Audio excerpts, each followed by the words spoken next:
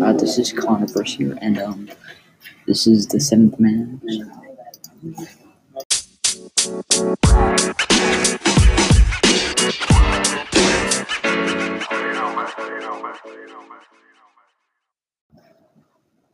Yes, I recommend the short story to others. The Seventh Man.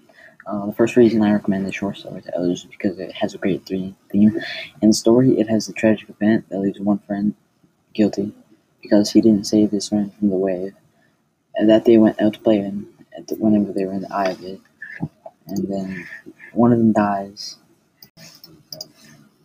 And as one of them dies, the guilt for he thinks that he could have saved them because he saw him in the wave after the second one came and he was in it, reaching out to him. And then he thought that Kay tried to grab his hand, and then he thought that it was tragic, and then nobody talked to him for a while. Nobody brings up what happened in the tragic event. He moves to another city with his other relatives for his life, and then he goes to school and all that. Then he comes back whenever he's an older man, and then he revisits the place where the tragic event happened. And then